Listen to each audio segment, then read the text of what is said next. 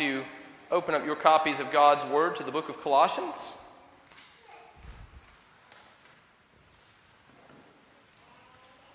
We'll be looking this morning at Colossians chapter 2, verses 8 through 10. Colossians 2, 8 through 10. If you're ever looking for one of those smaller epistles in the New Testament, a trick someone taught me a long time ago is after Romans and the Corinthians, you look for the General Electric Power Company. Galatians, Ephesians, Philippians, Colossians will be this morning in Colossians, the second chapter, verses 8 through 10. Now, if you've been joining us for our evening worship services, we thank you, and also you're getting the benefit right now of knowing exactly where we are, already knowing the context, already having received the sermons that have come before this, as we have been making our way for a few months now, a few Sunday evenings of each month, verse by verse, chapter by chapter, through this small yet full epistle to get to this point.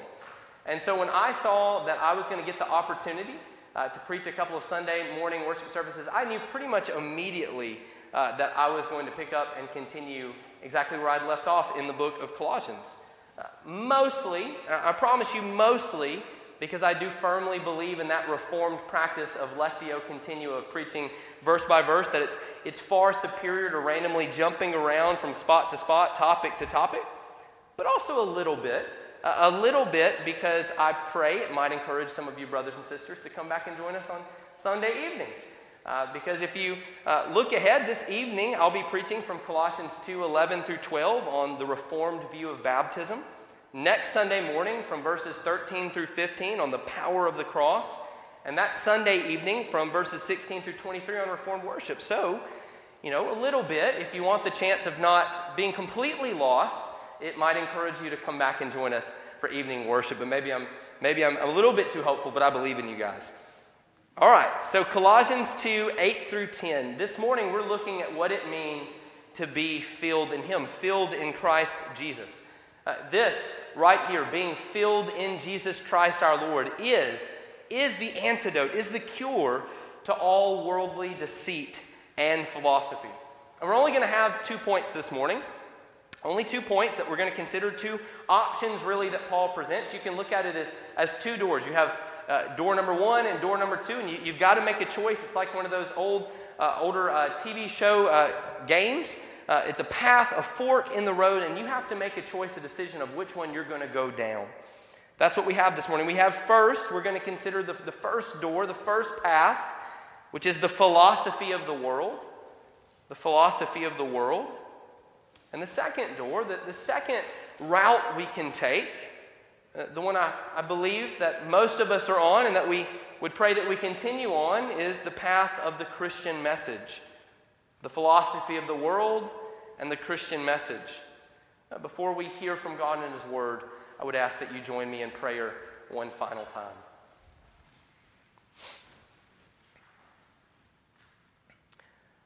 Almighty God and gracious Father, we ask that as we give our attention to your word, holy and true and pure as it is, that you would open our eyes and ears and soften our hearts, that we might behold wonderful things from your law and gospel through our Lord Jesus Christ. We pray it in His name. Amen. Colossians chapter 2, verses 8 through 10. I would remind you, brothers and sisters, that this is God's holy word. It is inerrant, it is infallible, and it is sufficient. Hear it now.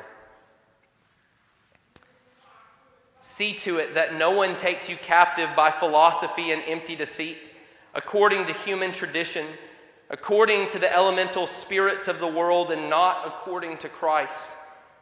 For in Him the whole fullness of deity dwells bodily, and you have been filled in Him, who is the head of all rule and authority. The grass withers, the flowers fade, but the word of our Lord will stand forever. Amen. And so, we consider first in verse 8 the philosophy of the world. Paul writes again, as you look to his word there in verse 8, see to it that no one takes you captive by philosophy and empty deceit, according to human tradition, according to the elemental spirits of the world. And really, he just summarizes it all there in that last catch-all phrase, that which is not according to Christ. This is the first choice. This is the first door, and it's really not even a choice. This is our default setting as human beings in a post-fall world. Every single one of us are born now already placed on this path, walking in this direction. This is our default programming now, post-fall. Paul calls it philosophy and empty deceit. Now, Paul is using this word philosophy a bit more specifically than we commonly use it, as we ordinarily use it. Philosophy in and of itself isn't bad. In fact, you would have a hard time making that argument if you look at some of what Paul does and argues even in the book of Acts. We find Paul using the philosophies of the Greeks and turning it on their head and using it against them. Philosophy in and of itself is not bad. If we look at the technical definition of it, philosophy is literally, according to the Oxford Dictionary, quote, the love and pursuit of wisdom. And I think we could all hopefully be on the same page that that's a good thing. To love wisdom, to pursue wisdom. Is that not basically the whole point of the book of Proverbs? Christians should love and pursue wisdom. And so Paul is not saying here, we have to first make this clear, that Paul isn't saying that Christians should have no place for philosophy, or that anything and everything that falls under this umbrella of philosophy is bad or unuseful or improper for Christians. But rather, he has a very specific type of philosophy in mind. This is why he adds the clarifying specification that it is philosophy, quote, look at verse 8 there, and empty deceit. It is a philosophy which is characterized by empty deceit.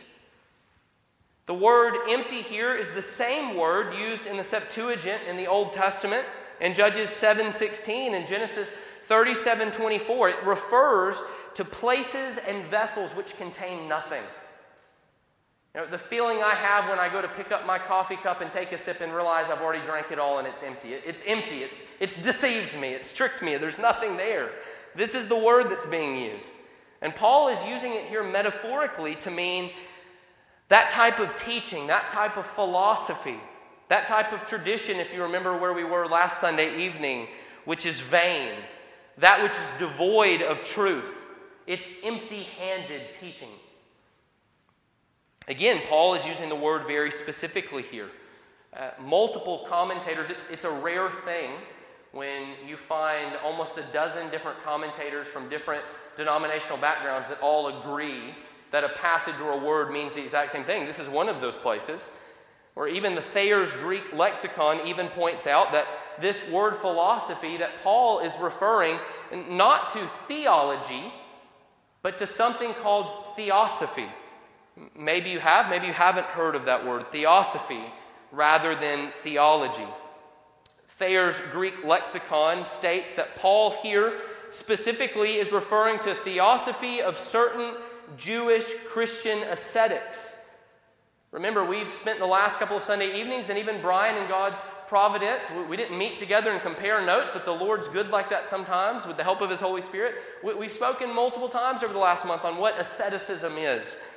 These detailed, elaborate traditions, things like candles and lights and fog and censers, these things which are meant to arouse all of the emotions and feelings in the place of worship.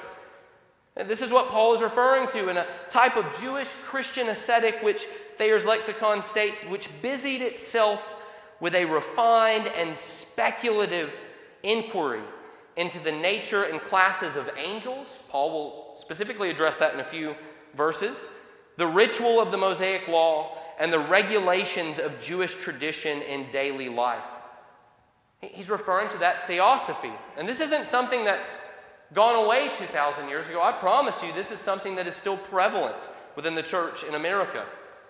Theosophy, more generally, according to the Oxford Dictionary, maintains that knowledge of God may be achieved only through spiritual ecstasy, direct intuition, and special individual revelations. We see this most commonly in the charismania movement in certain denominations, which puts down the prominence of the preaching of God's Word, which turns its back to the ordinary means of grace, the preaching of the Word, the hearing of it, praying of prayers, singing of songs and hymns and psalms, instead favoring lights and fog machines and special indirect words from the Lord in your life. This is what theosophy is. And so we see yet again that Solomon's word stands true, that nothing is new under the sun, is it? It's just rebranded every few decades. It's more of a philosophy than a religion itself. Its roots can be traced all the way back to ancient Gnosticism, which itself borrowed from Greek philosophy and mysticism. This modern form of this theosophy that Paul is talking about draws heavily on Eastern religions such as Hinduism and Buddhism. People that follow this nowadays would refer to themselves as spiritual but not religious. They draw heavily on beliefs in such things as karma, astrology, the use of crystals, meditation, earth healing, and sometimes even reincarnation. We refer to this as New Age spiritualism. Theosophy usually denies the existence of a personal, infinite God. And yet we see so clearly how opposite to the Scriptures this teaching is. Think of folks who say they're spiritual but not religious. This isn't just an issue of the past. This isn't just something that Paul and the Colossian Christians were dealing with. It's something prevalent in our culture today. This isn't just a fringe movement. According to research done and conducted by the Pew Research Center and published in 2017, those were the most recent numbers, 27% of Americans now identify themselves as, quote, spiritual but not religious, which had went up 8% in the 5 years leading to the publishing of that study. And so, if we do some basic math there, and if the trend continued, it's likely 35% of Americans now who identify as spiritual but not religious, that adhere to some form of this New Age spiritualism, which is really just rebranded Gnosticism. Think about that. That is over 1 in 3 Americans. It's higher, you'll note, than the percentage of Americans who identify as evangelical, a number which, according to the Pew Research Center, sits only at 22%. And so now spiritual but not religious now outnumbers evangelical Christians in America. Pew Research notes that this is not an isolated phenomenon either, relegated to certain groups in certain places, but rather, Pew Research states, quote, this growth has been broad-based. It has occurred among men and women, whites, blacks, and Hispanics, people of many different ages and education levels, among Republicans and Democrats. And repeatedly throughout the Pew Research article, they note how not just a few, but actually the majority of those whom they interviewed who identified now as spiritual but not religious, grew up in evangelical Christian homes, attending church multiple times a month. Here's some quotes from those who identify as spiritual but not religious. One said he finds his version of transcendence in nature. Another said, living in the city, I fill my apartment with plants and herbs, much green life. I cleanse myself with Dead Sea salt baths and other herbal healing baths. I love nature and herbs, and I believe they are magic healers of the earth and connects us to the spiritual. Another one wrote that she sees her practices and rituals as a form of self-care. And she continues and says, the practices I consider spiritual are the things I do to care for myself in a deep way, to calm myself when I'm distressed, to create meaning out of the experiences of my life. Now get this, although I'm not sure whether I believe in a higher power, I do keep an altar full of objects that are symbolically significant to me. And I sometimes perform rituals in which I call upon deity or deity archetypes. She went on to say, I do not often believe that there's a divine order to things, but it's in practices like these that I begin to create beauty out of the chaos I often feel I'm surrounded by. That woman literally built an altar in her home at which she invokes deities, spiritual beings, yet she doesn't actually believe in a cosmic divine order. How heartbreaking. how hollow, how empty, how sad and tragic. Paul uses the word empty to describe it here. All of these spiritual but not religious people are making desperate attempts to fill a void that they recognize, that they feel. A longing for spiritual connection. But instead of turning to their Creator, they attempt to create a plug for that gap out of thin air and their own imaginations. It's all empty. Empty deceit, Paul calls it here. Claiming to be wise, they became fools and exchanged the glory of the immortal God for images resembling man and birds and animals and creeping things, or in the case of many of these who identify as spiritual but not religious, we could say that they exchanged the glory of the immortal God for crystals, astrology, karma, meditation, yoga, spirits, nature, and the universe. That's the way many of them speak of the universe, willing this or not willing that, as though it were a being itself. But far from being New Age as it describes itself and a fresh perspective that many adherents think it is, it's really just the exact same mysticism, the exact same asceticism, the exact same Gnosticism that Paul and the gospel of Jesus Christ have been fighting against for 2,000 years. And it all has three things in common that we'll look at closely here under our first point. It's all according to human tradition. It's all according to the elemental spirits of this world, and it's all not according to Christ. This philosophy and empty deceit that Paul warns the Colossian church about and us about, he says, is according to human tradition. Now, both Jews and Greeks in this day and time held tradition in high esteem in their religious lives. Teachings, doctrines, and practices handed down from father to son, from teacher to student over the ages. And not all traditions are bad. We spent time looking at this last Sunday evening. But these false teachers in here that have embedded themselves within the Colossian church were arguing that their message, that their tradition is the right one, likely pointing to how old their beliefs and teachings were as evidence of its validity, of its veracity, of its legitimacy. But they were nothing more than the best guesses and mere inventions of men. That's as deep as their spiritual authority goes. It's just all the traditions of men. And yet, as we consider the Christian tradition, that tradition that we have received in Jesus Christ our Lord that we considered last Sunday evening, the tradition of Jesus Christ our Lord is vastly different. It's vastly different. Because we find that the Bible is not just the product of human guesses. It's not just the product of our quest for transcendence. Rather, God's Word, this Bible right here, it is the product of the transcendent God coming down to reveal Himself to us through the God-man, Jesus Christ. Our conviction and our confidence lies not in the mere inventions of men and their traditions, but in the final authority of God's Word. This philosophy and human deceit that Paul warns them and us about is also, he says, according to the elemental spirits of this world. Yes, it's according to human tradition.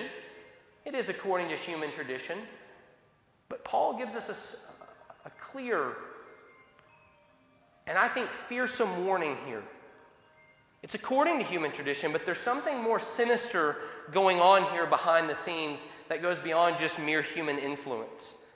Paul says it's according to the elemental spirits of the world. What is that? Well, it's a phrase that elsewhere is used in the New Testament to refer specifically to demonic powers, demonic comings and goings. And so Paul warns them, and he warns us, that when false teachers come, when the new agey spiritual but not religious come, understand that it's more than just empty rhetoric. Understand that it's not just harmless foolishness, but that there is actually a real spiritual evil at play here. Demonic forces are at work. And so it seems likely that the Colossian false teachers were actually, maybe unwittingly, but actually invoking evil supernatural beings. The great late Martin Lloyd-Jones, in the second chapter of his book, which I would commend to you, Preaching and Preachers, recounts the story of a similarly demonically influenced, what he calls spiritist woman, which came to his church. He writes, "I remember a woman who was a spiritist, and even a medium, a paid medium employed by a spiritist society. She used to go every Sunday evening to a spiritist meeting and was paid 3 guineas for acting as a medium. This was during the 30s, and that was quite a large sum of money for a lower middle class woman. Well, she got ill one Sunday and could not keep her appointment. She was sitting in her house and she saw people passing by on their way to the church where I happened to be ministering in South Wales. And something made her feel a desire to know what those people had. And she decided to go into the service and did.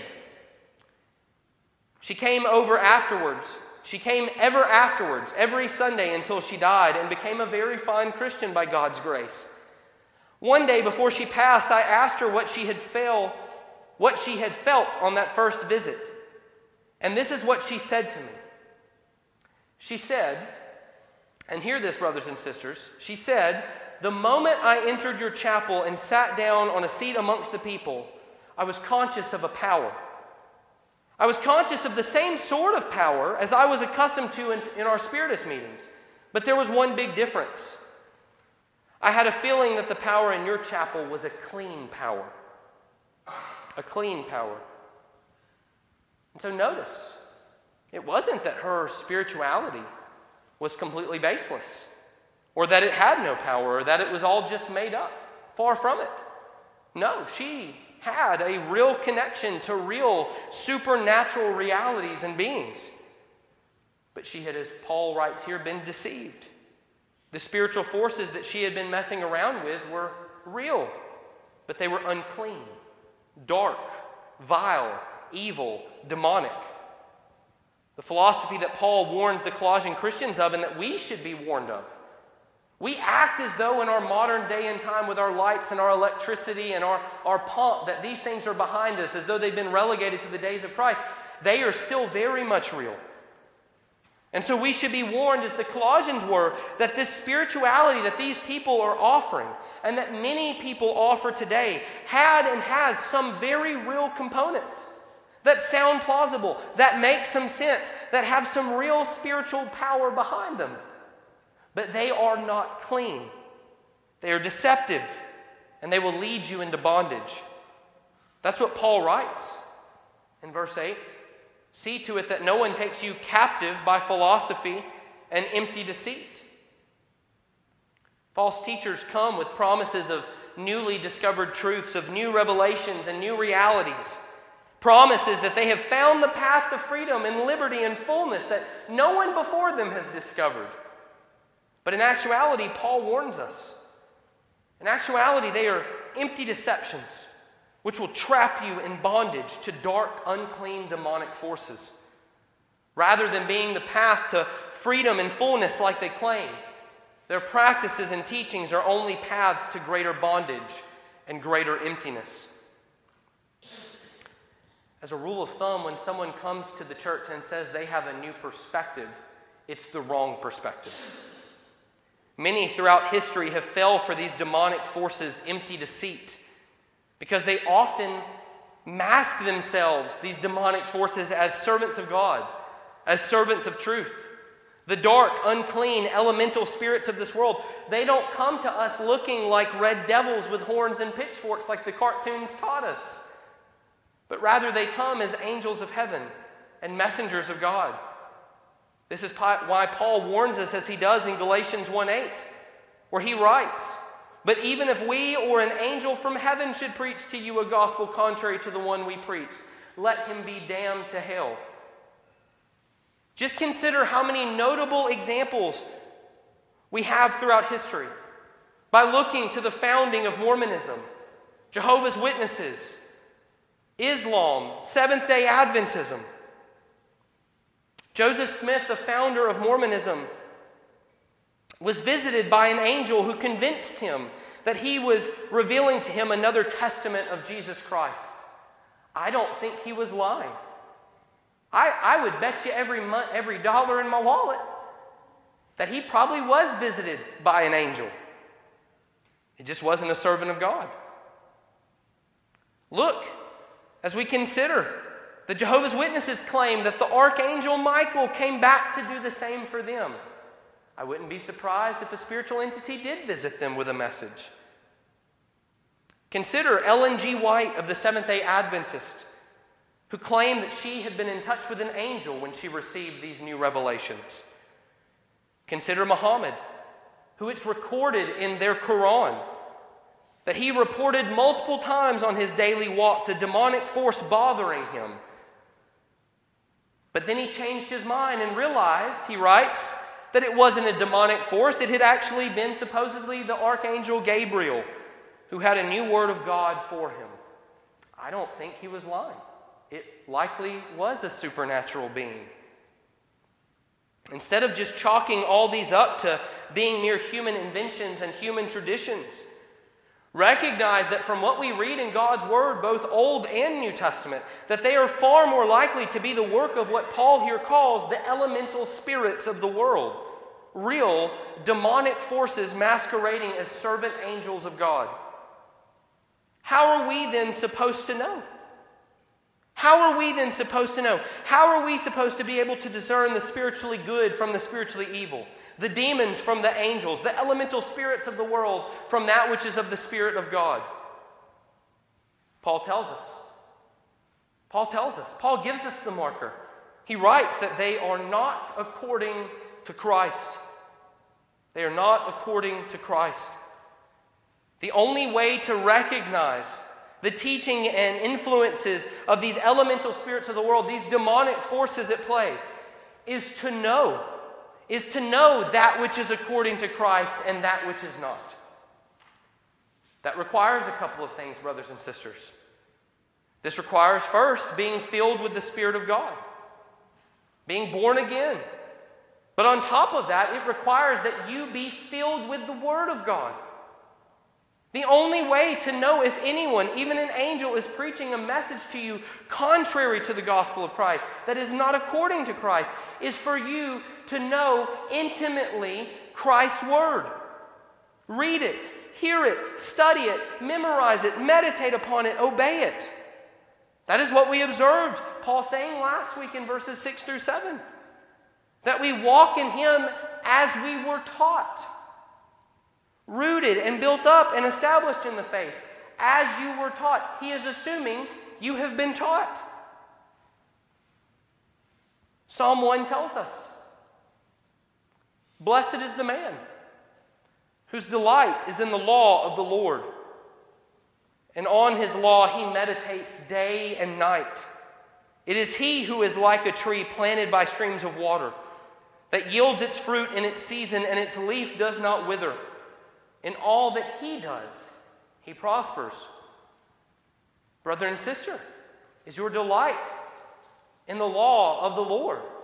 And not only that, but do you meditate upon it? Do you think upon it? Do you hear it, read it, study it, memorize it, obey it? Not just on Sundays and Wednesdays, but day and night.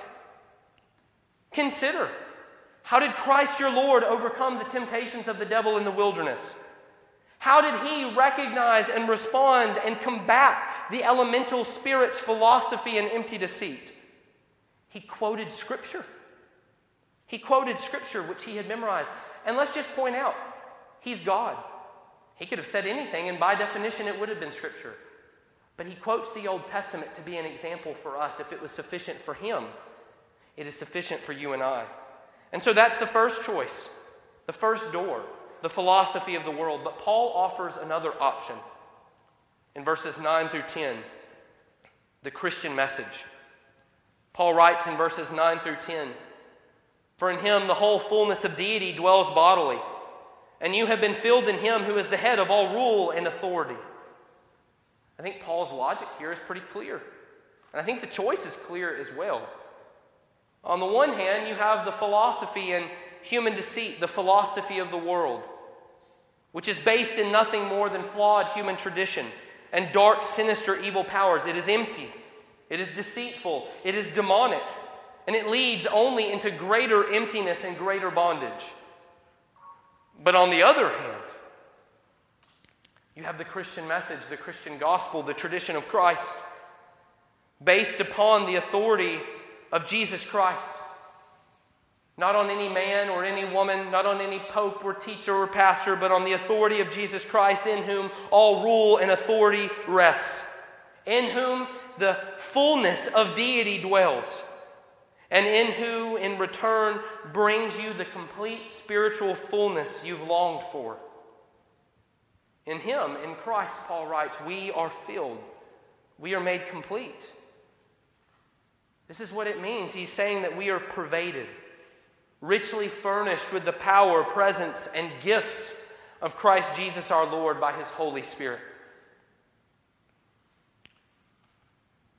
How can He do this? How can Christ Jesus do what all of these human traditions and all these elemental spirits of the world cannot? Did not Satan offer Christ everything on earth, all of that rule, all of that dominion, but he couldn't back it? So how can Christ? How can Christ offer and accomplish and provide that which no one else in the physical world or the spiritual can? Paul tells us it is because in Him the whole fullness of deity dwells bodily. What may seem like a short, simple phrase in the greater body of this letter is actually a theologically dense and rich and enormous and mind-blowing claim, one that I was tempted to spend an entire sermon on, and that which Martin Lloyd-Jones spent a few sermons on. It's one that runs counter to both the religious, not spiritual folks of our day and the Gnostic ascetics that Paul and the Colossian church were dealing with in their day. In both the Gnosticism of their day and the New Age spiritualism that we deal with today, matter and spirit are seen as opposites. Matter, the physical world and body, being in some way bad or incomplete. And yet, on the other hand, the spiritual seen as good. And so both of these systems come up with elaborate ascetic practices to either try and, on the one hand, bridge that gap between the two, or rather completely deny one in favor of the other. And in that type of dualistic paradigm, the claim that Paul makes here is revolutionary. This claim, consider it, brothers and sisters, that the transcendent, immortal God who is Spirit and Creator is dwelling within the physical created body of the God-man, Christ Jesus. We confessed this doctrine together earlier from the Westminster Confession in chapter 8, paragraph 2.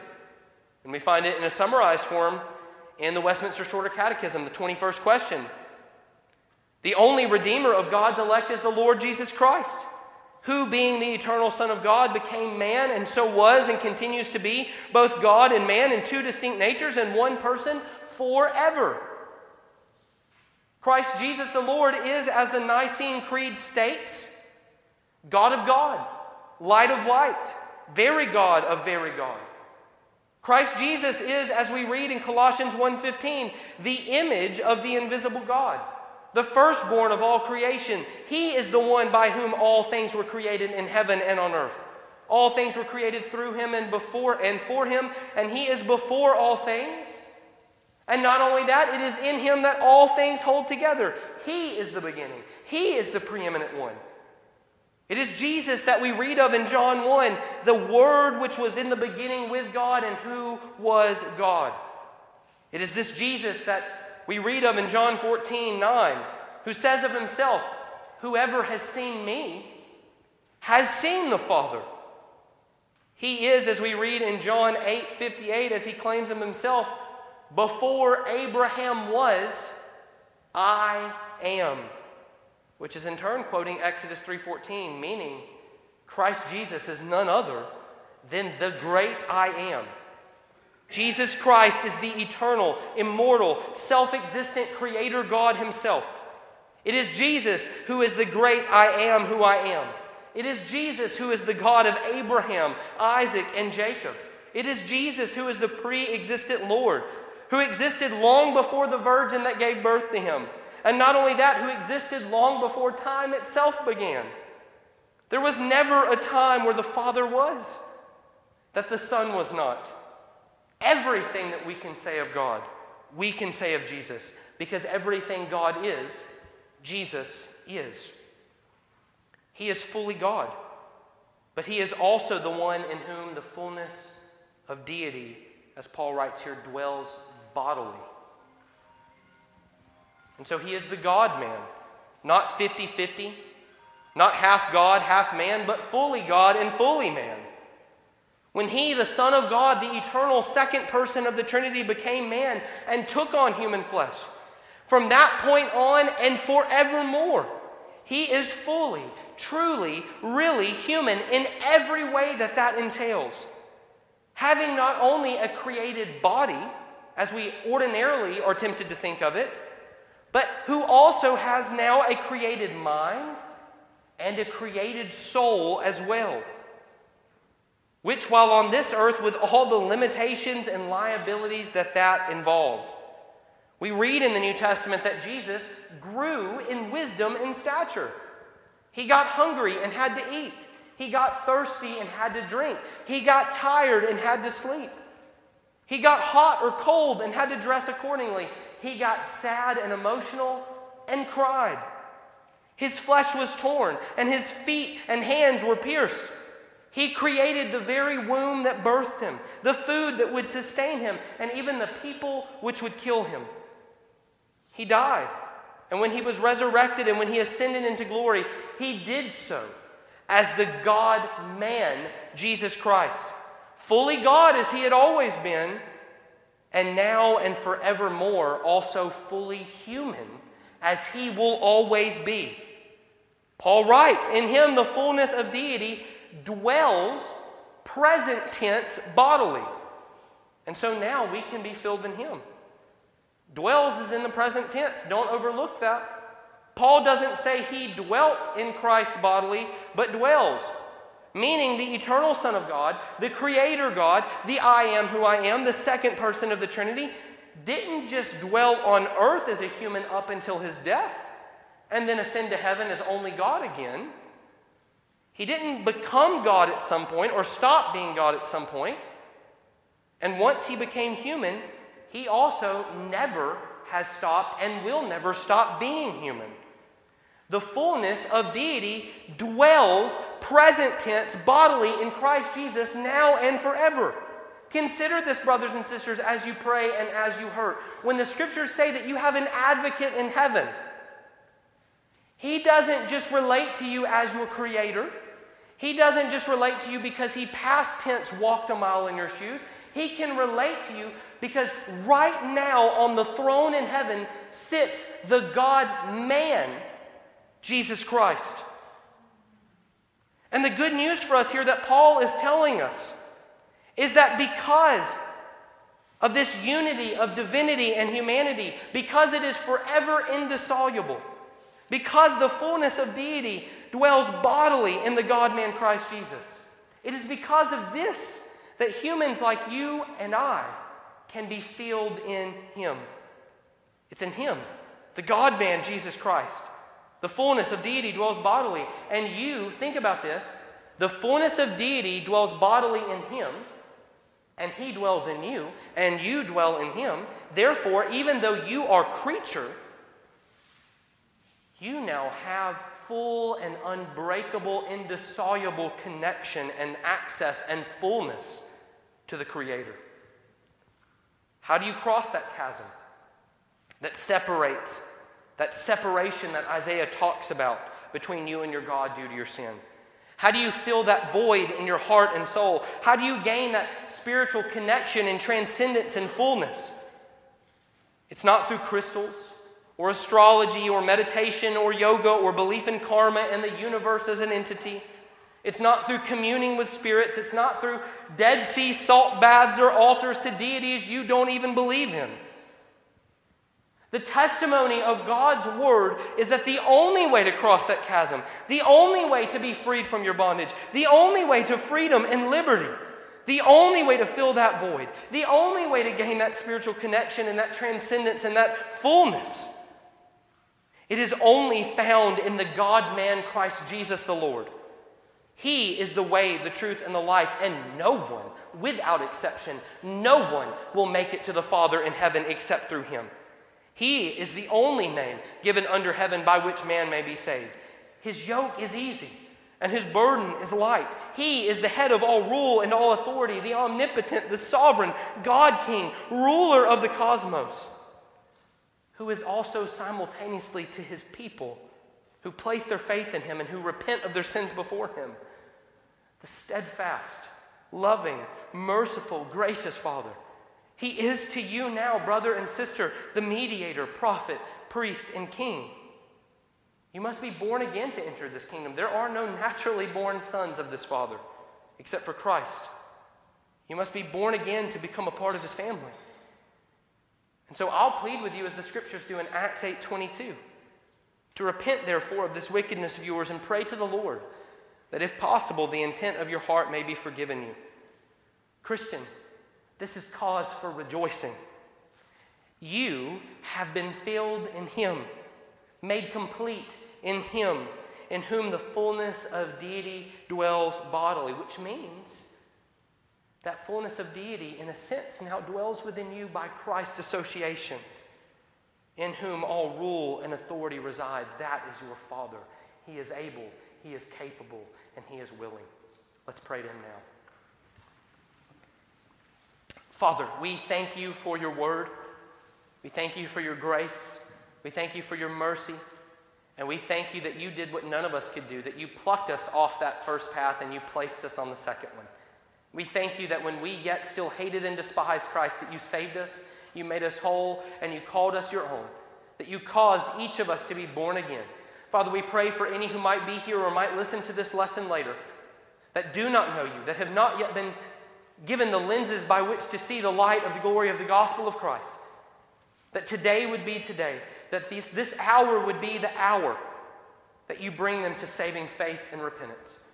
We pray this in Christ Jesus' name and for his glory and for his people's good. Amen.